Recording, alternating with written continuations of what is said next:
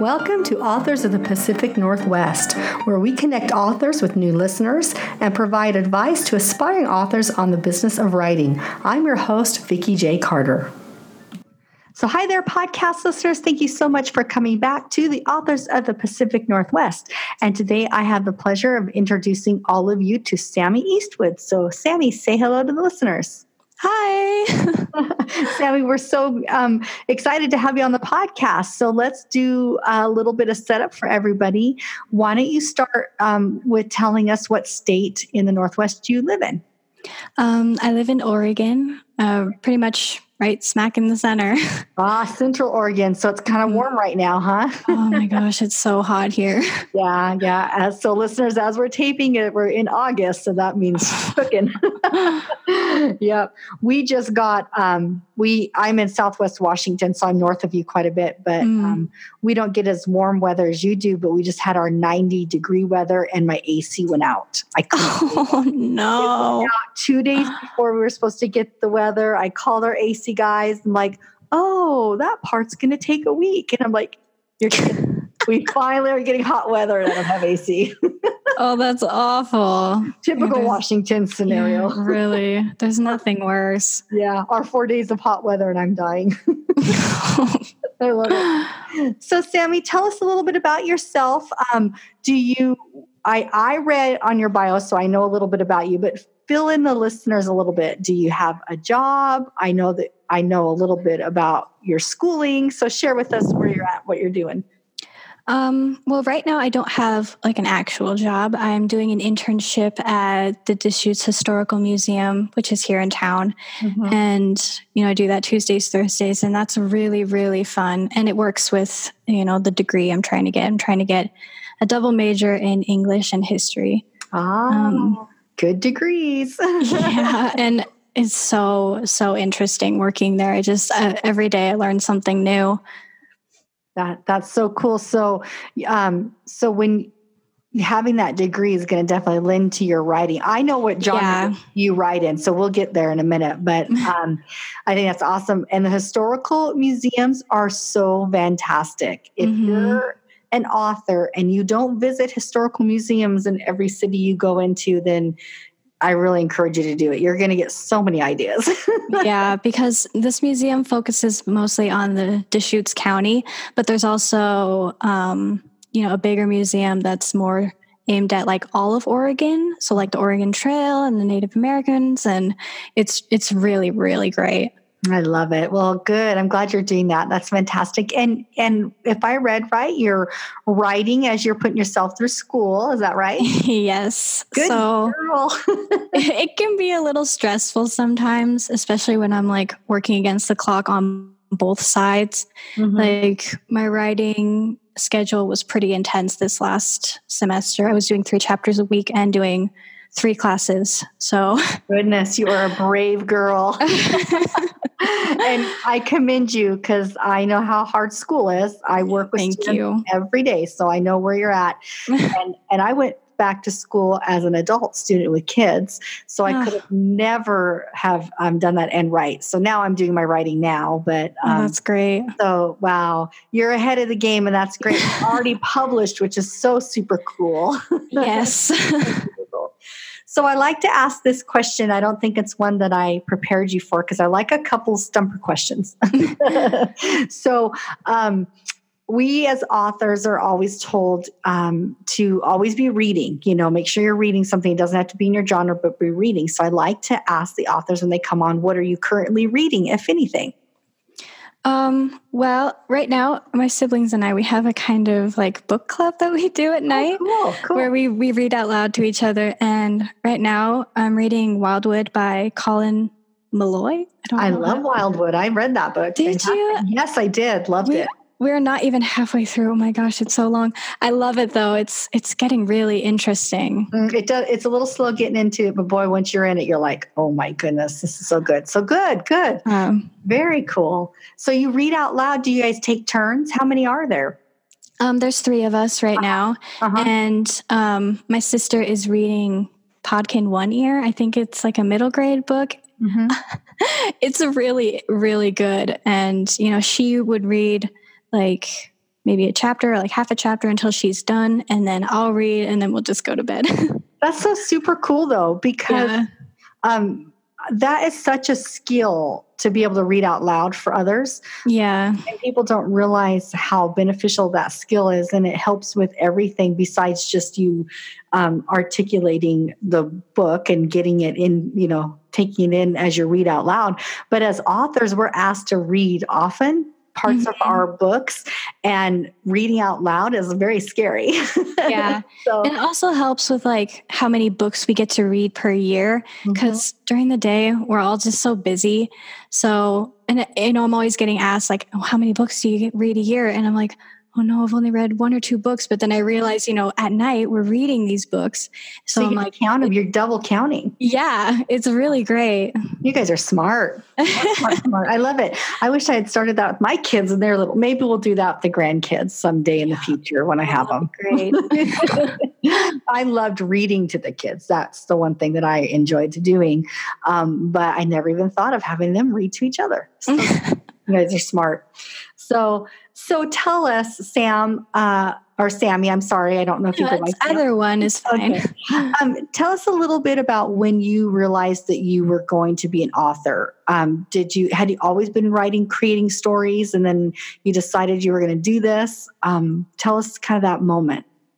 Well, I felt like around the time when I was 14, I'm 21 right now, by the way. And there was just a lot of pressure to decide what you wanted to do. And I couldn't figure it out. I felt like everyone around me already had it figured out, even though they didn't, because they're 14. Exactly. I just, you feel this pressure even if it's not real. And I really loved writing poetry, but it wasn't like structured and formatted. And I thought it had to be this way, and it just wasn't. So I didn't really accept the fact that I wanted to be a writer until I was about 17, because I thought I wanted to be an artist. Oh, well, writers are artists, right? So not very far from the idea. Yeah. I just I kept writing and writing more than I was doing art until, and then I was 17 and I had kind of finished the first version of Blackstone Asylum. But I never really considered myself writing until I was 19. And then I was actually doing it not full time, but just more. And I realized, this is where I've fallen. This is where I'm going to stay. That's so fantastic. And I'm excited that you discovered it early, in your world. I was, truth be told, I got married at 19, so I was a little preoccupied. Oh, that's great. Yeah, and had our babies right away, running really, really soon. And I had always written when the kids were napping when they were little, but I never told anyone. My husband knew, but nobody else knew. So it wasn't until I'm almost in my mid 40s. And this last year I was like, okay, I'm going to claim this. I'm an author. I'm a writer. I'm going to do this. So it took me a long time to get there. So I think it's fantastic that you discovered that this is what you want to do. So I commend you, and I'm excited to see as you develop, because you already have one book out, and that is the big hurdle, getting that first book out, right? It was so hard. Yeah.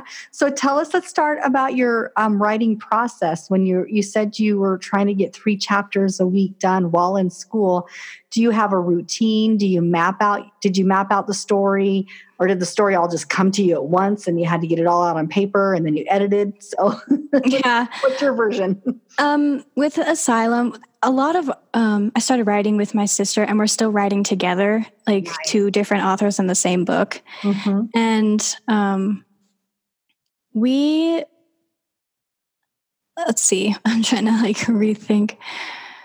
Blackstone Asylum started out as a really big mess because I didn't plot anything out beforehand. But when I rewrote it, we plotted everything out beforehand. And then basically, because we were trying to, I gotta admit this, but Blackstone Asylum was out and it was in a horrible stage where it was just a mess. And Stephen King came out with a pretty much identical story. Oh, no. And his book, it's still not out yet. I don't think it's coming out until September 10th. But we were like, oh my goodness, we have to beat Stephen King to the punch. So they were like, look, you need to replot this. You need to finish this, I think it was like I was going to finish it in August, but then I ended up finishing it in July instead. Mm-hmm. And we were just going to spend all the time between when I finished it and when Stephen King's book came out to just market it, just get it out there and say, I did it first. Yeah. So that's why it's so intensive. I'm hoping in the future they're not all that way, because that was really hard. But you obviously had a fantastic story and idea, so I'm very excited about that. Thank you. That's fantastic. Okay, so when you say they, are you independent published? Are you self-published, or is it? Are you with one of the publishing houses? I'm self-published with Amazon, but as far as like company goes, my parents own Miley Kai Creates. Okay. They made a facet of it called Miley Kai Publishing, which I'm a part of. Fantastic. Very cool. So your parents had some involvement in that. Were they your editors? Very supportive. They're my beta readers. Very cool. So what's the Create part of their business? They do Amazon too. They do paint by numbers, and recently they started doing fake succulents. Oh, so super cool. Oh, that's a huge market. Very big market. Like, I love plants, and my daughter keeps telling me to stop buying live plants, just buy the fake succulents because they'll live longer. We do that too, because I don't know how many succulents I've killed. People say they're so hardy, but they're not. They're not. No, I overwater mine constantly, and everybody's like, just leave it alone, Vicki. And I'm like, it's me. It's so true. I know. I love it. Great market. How fun is that? Yeah. So it sounds like you have a super supportive family. Is that your only support group, or do you have other writers that you work with? Once I finished Blackstone Asylum, I sent it to an author who has it. It's a beta reading site where she like goes through and finds inconsistencies through a story. And so she helped me, and I also have another editor named CJ, CJ Sky, and she went through and did all like line editing. I'm not very good at putting in commas and things. Oh no, that is definitely something that most of us don't care about. We just want to get the story out. I know. Let somebody else worry about that. So. Exactly. So when they were finished, I read it, or no, Jody, my sister, read it out loud to my family. I'm really bad at reading my own stuff. Oh, okay. So she read it out loud to them, and they say, yay or nay. Yeah. Awesome. So being self-published, my listeners know that they're going to get to go to the show notes and see your beautiful website. I love your website, by the way. Thank you. I'm a connoisseur of author websites because I see plenty of them. And, I love yours, nice and clean. And yes. Squarespace. We had to rework it. Did you? Yeah. I love Squarespace. They're so nice. You guys did a fantastic job. Sammy, who did the cover art for your book? Because it's very good too. I see a lot of cover art too. So I did my own original cover art in the beginning. There was a horrible version that was my drawing. Oh. But we wanted it to be a little more dramatic. So we went to Fiverr and we hired, her username is German Creative, but oh my goodness, she's amazing. She created this design and we all loved it. I love it. It's so fantastic. So you'll have to send me her contact. So I'll put it in show notes, and then she can get really busy from people that hear about it. Yeah, she's amazing. Yeah. She did such a great job. Beautiful. So are you you and your family doing all the marketing yourself? Is that the angle you're going? Because you already got a great start with the website. Originally, we decided that we were going to do the marketing, but we realized recently that we need a little more help. So I have paid for a service on Bowker, which it's a consultation with one of their media experts who can kind of help us out a little bit in the direction we should go. They personalize it for you, which is really nice. So do they do all the social media and marketing media and that kind of thing? Are they like a public relations managing company? Bowker does a lot of stuff. Like they can give you INSBs and they're like they can do biblets. It's a lot of stuff in the book community, and this is one of the things that they do. Well, we'll have to put that on show notes too, because that's a resource that I didn't hear about. Amazing. With all my interviews, I haven't heard of that one yet. So, Sammy, we'll make sure that's on show notes for our listeners. So what are your plans? I would assume that this isn't your only book that you want to get out there. Are you working on more? I am working on the second one. The Paranormal series is actually 4 books. Nice. So I'm working on the second one now. And, I'm just going to keep working on the series until it's finished. But I have so many other ideas I want to get to. Yeah, I know that. So do you create yourself deadlines with your family, as guidance? And because obviously you had this really big push deadline. You had to get this one out. Mm-hmm. Did you create deadlines for the second, third, and fourth book in your mind? Yeah. Mostly because my sister is so, she's really involved with like our schedule and, our schedule for our other books that we're writing together. Mm-hmm. She wants to make sure that we have time for both. And so, my schedule for my second book is not as intense, but there definitely is like deadlines. Yeah, that's smart. So is your sister your older sister? She's actually my younger sister. Oh, one of the younger ones that's pushing. Yeah, she's very, very well put together. Fantastic. Well, us younger kids, we tend to be. I'm the youngest of 5, so. But, we're very like type B, type A personalities. Yeah. Oh, I love it. Well, when you guys get your first book out together, let's make sure we get you on the show together. That'd be a lot of fun. Oh, that would be so fun. Yeah, I love having people with different, with another author on. It's just a lot of fun. Mm-hmm. So what is, you've moved to a more marketing scheme where you're going to be working with people as a consultant. But before that, what's a tip that you can give to somebody like me that I don't have a book out yet, but I know that marketing is going to be like the big thing, right? Mm-hmm. What's a tip you can give me? I would just say, involve yourself in anything and everything people put on your plate, because you never know what's going to get eyes on your book. Mm-hmm. Like, I don't prefer Facebook as much, but I understand that it is a necessity, that, there's a huge, range of people on Facebook who could see my book and potentially want to buy it. So even though I don't like it, it's still something that I have to do. I love it. That's great. Sorry about the dog interruption. No, you're totally fine. My dogs are the same way. They're such yappers. I just never know when it's going to happen. So quick on the mute button. Sorry, listeners. That brings us such a great point. I do a lot of social media. I do have some help though. My oldest daughter, she is a graphic designer. Oh. And so I get quite a bit of help from her. But before that, it was such a challenge because I was like, I don't want to do the social media so much. I'm a private person, but then you feel like you have to not be to be out there. Yeah. But I think you're right. It's a good way to get, people to see, readers that you might not know are out there for your book. So, So awesome. Well, let's set the stage. I'm dying to hear about your book. So tell us the story. Tell us whatever background you want to give us to the story, and then go ahead and launch into the reading for us. Okay, so because I did not grow up in Central Oregon, I grew up in California in Lindenmar.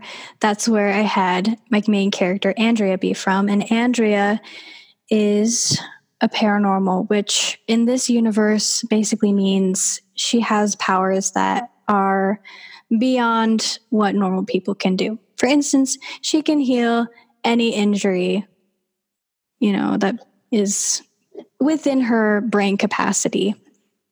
And, she's 17 years old, but the world she's living in is not in a great place. They're constantly battling with each other because more paranormals are coming forward, and it's just chaotic. But she gets sold out by her father, who is a doctor, and he is very much afraid of her.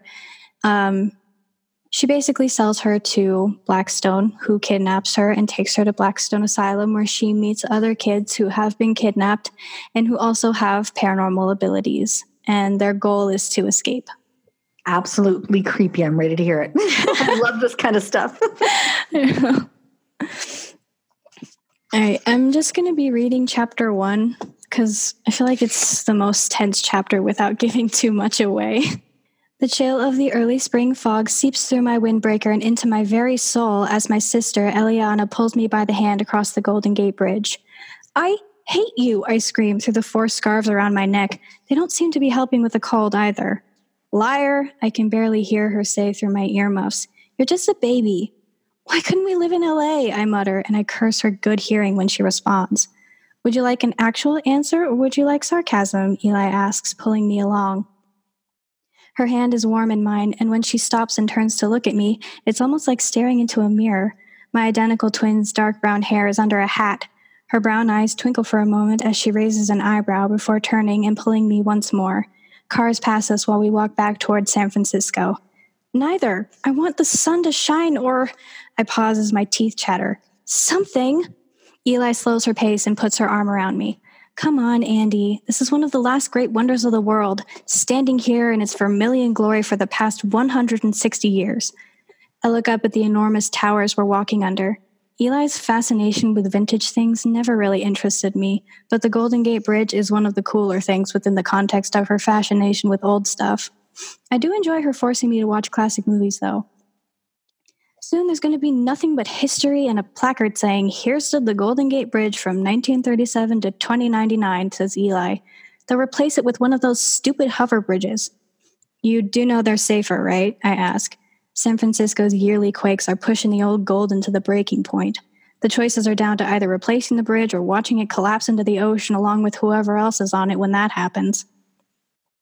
Of course, but couldn't they have a little style? They're so ugly, Eli says, and I can't disagree with her. Hover bridges are little more than slates of road with hard gray edges. Enormous fountains of GET's glowing green underneath are what kept the bridges in the air. Green Energy Thruster is as unfortunate a name as it gets, and in case we didn't understand their environmentally themed name, the creators had to make them glow a hideous neon green as well. Locks on either end of the bridge keep the ugly things from drifting, but they don't add much to the view. I look at my watch. It's getting late. We better hurry or Dad's going to be upset. Eli leans over to look at my watch. She refuses to wear one, and it shows by the way she's late to almost everything. Fine, she says. She takes my hand once more, and we start running across the bridge. The movement gets my heart pumping, and by the time we reach the end of the bridge, I'm breathless, but no longer freezing to death. I see the Welcome Center in the distance. There's a sudden tug on my hand, and Eli lets out a shout of pain. When I look back, Eli is sprawled on the ground on her front. I turn back to the Welcome Center. Our dad's silver car is there, but he doesn't seem to be nearby. I rush back and pick up Eli. She's not weeping. We are 17 after all, but her eyes are tearing up from the pain, and I immediately see why. Her jeans were ripped before she fell, the holes revealing her warm olive skin, but now those bare knees are bloody and full of pebbles, and worse, she's nursing her ankle. I reach for it. Don't, she says, batting my hands away. He'll see you. Does it look like I care? I ask, but my sister's brow pinched together. He won't know. Eli flicks her eyes behind me to make sure our dad really isn't looking. Her face gets tight, but to my shock, she relents. Fine, she says. I reach for her ankle and wrap my hands hard around it. Eli grits her teeth, but I don't care about causing her more pain. Soon she won't feel any. Once my hands are firmly locked into place, her skin glows red, pulsing to the time of her heartbeat, centered in a lateral ligament on the outside of her ankle. It's starting to swell. It's sprained, I say, badly. My hands grow warmer, and under them, I know the tiny tears in the ligament are mending themselves. The swelling goes down, and soon the glowing red fades until a warm golden light emits instead. All better. Eli lets out a shaking breath and wipes her eyes. I stand and pull her to her feet. I'm about to ask how she is when I hear running steps behind us. Eli, Andy, our father stops when he comes near. Cameron Foster's brow is pinched.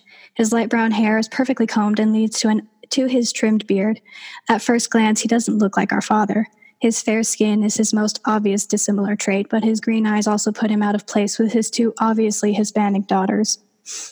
He immediately goes for Eli while I hang back. What happened? He asks. I just fell. I'm fine, she says, letting him study her. He gives me a double take, and I wait for the inevitable question. You didn't... He looks around like he's making sure we're alone, or at least that no one saw what I did. My face grows hot. I didn't do anything, I say. I just helped her up. Don't lie to me, Andrea, he says through his teeth. His hands are on Eli's shoulders, and his knuckles are turning white. She winces and pushes him off. I'm fine, Dad. Andrea didn't do anything, she snaps. Our father continues to narrow his eyes at me, and I try to look as innocent as possible. He lets out a long breath before his face relaxes. All right. He puts up his hands in surrender. I just get worried. It's my job, you know. In more ways than one, I think to myself. I shrug as an acceptance to his apology, and he shivers. Come on, let's get you out of this cold. I'll look at your knees when we get home, he says before guiding us back to the car. I take one last look at the Golden Gate Bridge, hoping this isn't farewell. Paranormal. That's what they call us. I think there used to be some long scientific name for it, but that faded a long time ago. There are less flattering names, but paranormal is the most common. With how paranoid our father is, you'd think being paranormal was against the law. He wishes. To be fair, it must be hard to be a doctor with a daughter who can heal any injury just by causing a little pressure with her hands. I can't really do diseases or mental ailments, but sometimes I think I get a little stronger every time I use my ability. I honestly can't imagine how many heart attacks my father would have if I ever told him that. Eli reaches over and takes my hand. When I look at her, she's holding her hand up near her temple and she flicks her index finger toward the sky. Understand in sign language, code meaning she knows exactly what I'm thinking about. We head south toward Lindamar, our gray little town with its gray sky and gray ocean. The perfect day to go see Tia. Our aunt only lives a few blocks away, so we can be there and back before curfew. I know Dad will want us to ask, but asking means he'll say no. By the time we pull into our driveway, the fog is thick enough to trap in a jar, and Eli grimaces all the way to the front door. Dad checks the mail while we take our shoes off and head inside. Eli's art projects, Dad's unfolded hospital attire, and my soccer gear clutter the living room, making it impossible to move around in some places. You know he's going to say no, says Eli as we move from the living room to the kitchen. The dining table is small enough without the added piles of unopened letters, this morning's dishes, and schoolwork. So we don't ask, I say, shrugging. Your ability to lie to him is mildly concerning, she says, hopping up onto the dining room table. I check the door. He's still outside. I wouldn't have to with two simple solutions. If he stopped hating Tia and stopped hating the fact that I'm paranormal, I say. He doesn't hate Tia, she says. Or your ability. She adds the last part on too quickly. You're so naive. I roll my eyes and head into the kitchen as our dad comes into the house. His wide, even footsteps are a familiar sound. Right, of course. Sorry, sweetheart, he says to Eli, tossing the mail onto the table. He glances at me and swallows hard before looking away, and I shake my head before leaving the kitchen and going to the room I share with my sister. He doesn't like it when I'm around while he works, like it would give me ideas or something. While I wait for Dad to finish with Eli's knees, I take my soccer ball into the front yard through our screenless window. Screenless because I accidentally shot a game-winning goal through it while it was open last summer. It's a little warmer here, farther into the valley, and I'm moving too much to feel the cold anyway. It isn't fair that I'm the black sheep. I could do a million things right, but in my father's eyes, nothing will change the fact that I have the paranormal gene. Can't he look past that to see that I'm more than that? That I'm someone he's supposed to love? I kick the soccer ball so hard that it pings off the top of the fence, separating our ugly lawn from Mrs. Everhart's. My face scrunches in anticipation, and sure enough, as my ball drops into our yard, I hear something crash. Rosales, she screams, and I'm tempted to fall over and let the earth swallow me whole. Instead, I sigh and jump up on the fence, which isn't much taller than I am. Mrs. Everhart is standing on her back porch, hands on her hips with a cigarette dangling between her dark red lips. Hey, Mrs. Everhart, I say, sitting on the fence. Is that yours? She asks, eyeing my ball. It's lying next to a shattered pot that is thankfully empty, but I still destroyed her property. Yeah, I say. I drop off the fence and into her yard. I'm really sorry. She smirks and ash drops off the ends of her cigarette. She reaches inside her house before handing me a broom and dustpan, which might as well have my name on them. It's all right, kid. She sits in the sun chair, inappropriately named, as I clean up the mess. Something on your mind? Did you fit into your family? She laughs. Would you believe me if I said yes? Not after a laugh like that, I say, dumping the shards of pottery into the trash can around the side of her house. Sit down for a second, Stalker Star, she says, sitting up and crossing her legs. She pats the open space that's left on the chair. I pick up my ball and sit next to her. I thought life was hard at 17, too. Trust me, it's going to get worse. I purse my lips as she laughs at her own joke. She holds her hands out. Come on. I shake my head. Nope, not going to laugh at that. Fine then, some real advice, she says, taking the cigarette out of her mouth. Brush that dust off and get back up. It's what you're good at. I smile a little and we both look over as Eli jumps up on the fence. She laughs. I thought I heard screaming. I gotta make that thing electric, says Mrs. Everhart. Maybe it'll keep the Wonder Twins out of my yard. Don't be like that. Climbing over your fence and breaking your stuff is a time-honored tradition, says Eli, and that cracks up Mrs. Everhart. Thanks for the advice, I say, looking at Mrs. Everhart. I won't forget it. Sure you will, she says, standing and heading back into her house. But I hope you'll remember it when you need it most. I want you back in this house by 6, our father shouts after us as we ride our bikes down Galvez Street. Unlike most kids, we still have to pedal our bikes. GET bikes are too expensive, but I wouldn't ride one anyway. Like the Bridges, their design is just so bland. These belong to our grandparents and are still in pretty good condition. I don't turn and acknowledge Dad, but I'm pretty sure Eli does, which is good enough for me. Tia lives across town, but that's not very far in a town as small as Lindemar. We pass Sanchez Adobe Park and ride up toward Crespi. When we get to Tia's house, we drop our bikes onto the path leading to her front door, which she opens with a smile. We don't question that she was expecting our arrival. We simply run into her arms. Her skin is darker than ours, with more red than olive, but she has the same deep brown eyes and straight, almost black hair. She smells like fresh dirt mixed with the scent of roses and her perfume. She pulls us inside, still holding us. Oh, my sweet Flores, she says, using the Spanish word for flowers. She always calls us that because of our last name, which is something our father allowed us to keep. She closes the door behind us, and we hang our coats on the rack by the door.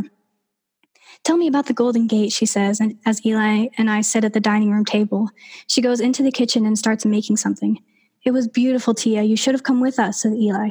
No, not me. I don't do well in the cold, Tia says from behind the door of the fridge. She pulls out a jug of milk. Eli shoots me a look. Sounds familiar?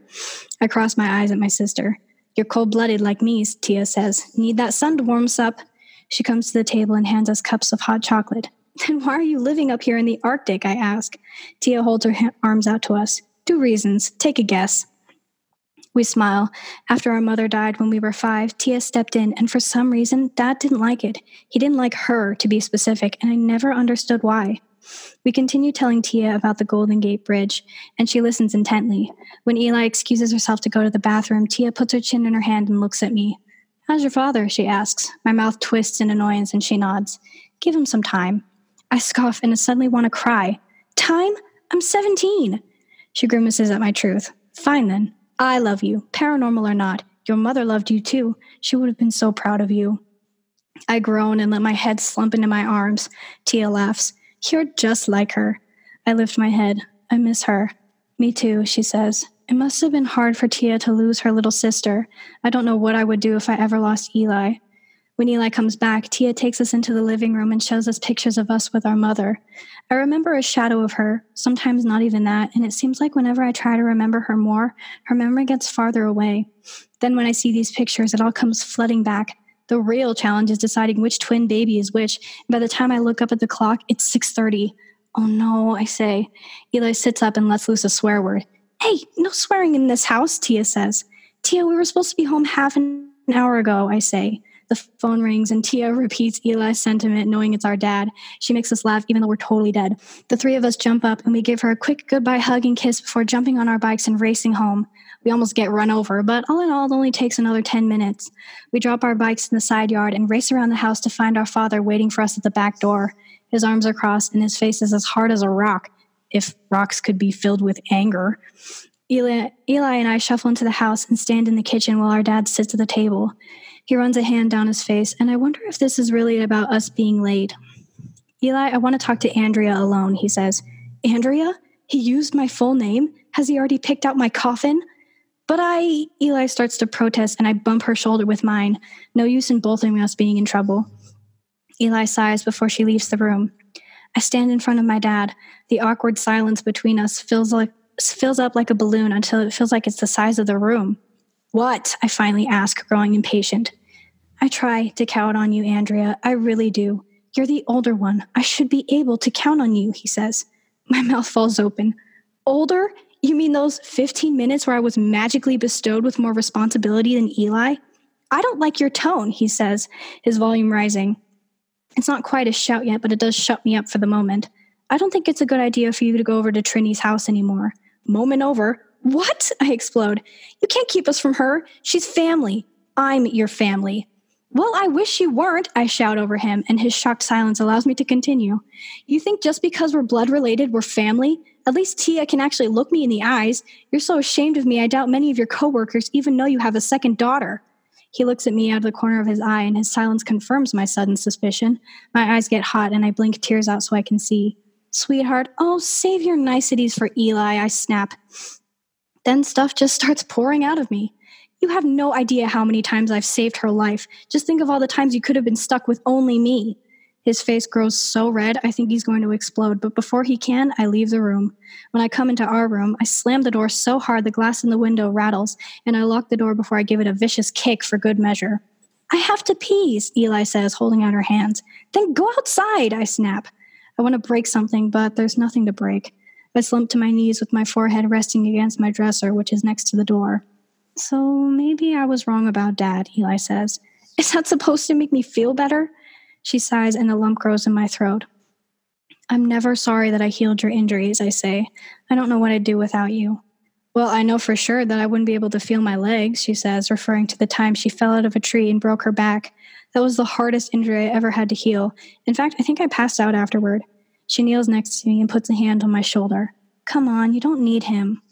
I turn and cry on her shoulder, and she wraps her arm around me. Big baby, she says with a laugh. I take a shower and go straight to bed without dinner. Eli says it's better that way. Dad didn't even eat anything. He just sat at the table, clenching and unclenching his fist, which sounds about right. I might have given him a stroke with my outburst. I don't care anymore. Eli's right. I don't need him. Maybe Tia wouldn't mind if I asked to move in with her. It's midnight. Too late to call her. I'll call in the morning. I'm about to go to sleep, but a car driving up our street flashes its brights into our flimsy shades. I flinch, thinking they'll go away, but they don't. I sit up and crawl over to Eli, who groans as I look through the blinds. What? She asks. Some jerk is parked in front of our house. You should go tell Dad. Eli sits up and shields her eyes. We get to our bedroom door, but stop when we hear the front door opening. People are talking in deep voices, but I can't understand them. I think my dad is among the voices, but I can't tell.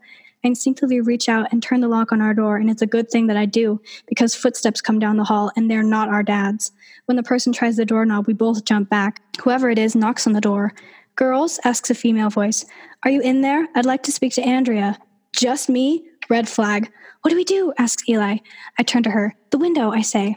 My heart beats so loudly I can barely hear my own whisper. We get to the window, and I try to pull up the blinds quietly, but my shaking hands aren't helping, and they make the blinds rattle. Eli gets her shoes on. Once the blinds are open, the floodlights of the car stream into our room, blinding me. The woman jiggles the doorknob again, and just as I'm reaching for my shoes, people start shouting. They're trying to escape, shouts a man. Break the door down, says the woman. Eli throws the window open and jumps out. I forget my shoes and leap for the window as the door slams open. I'm halfway out when strong hands grab me hard around my ankle, while the other grab my elbow. I scream and flail against whoever it is. Eli grabs my hands and tries to pull me through the window as my foot finds purchase behind me, and I kick whoever's holding me so hard they shout. They release me, and I sail through the window and land on Eli.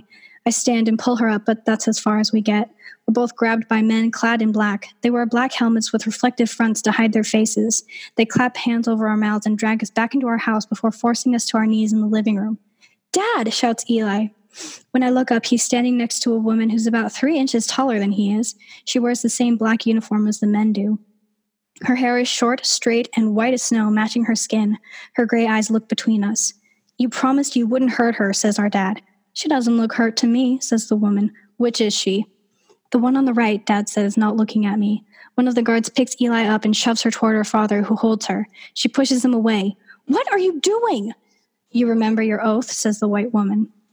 My father nods once, and his eyes finally meet mine. I think I'm supposed to be surprised, but really I'm just afraid.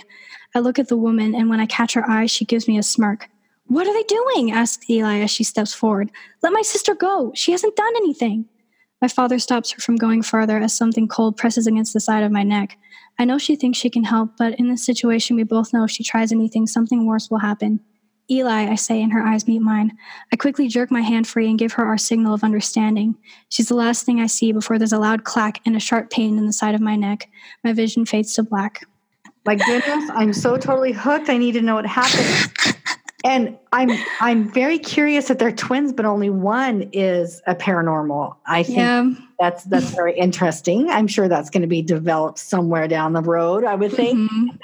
So very cool, Sammy. Thank you so much for sharing that with us. And I hope that our listeners were hooked like I was. Thank you for having me. This was so fun. Good. And so before you go, we'll bring you back on again when you get the second book and you and your sister get your first book together. And so let's stay in touch and we'll bring you back on.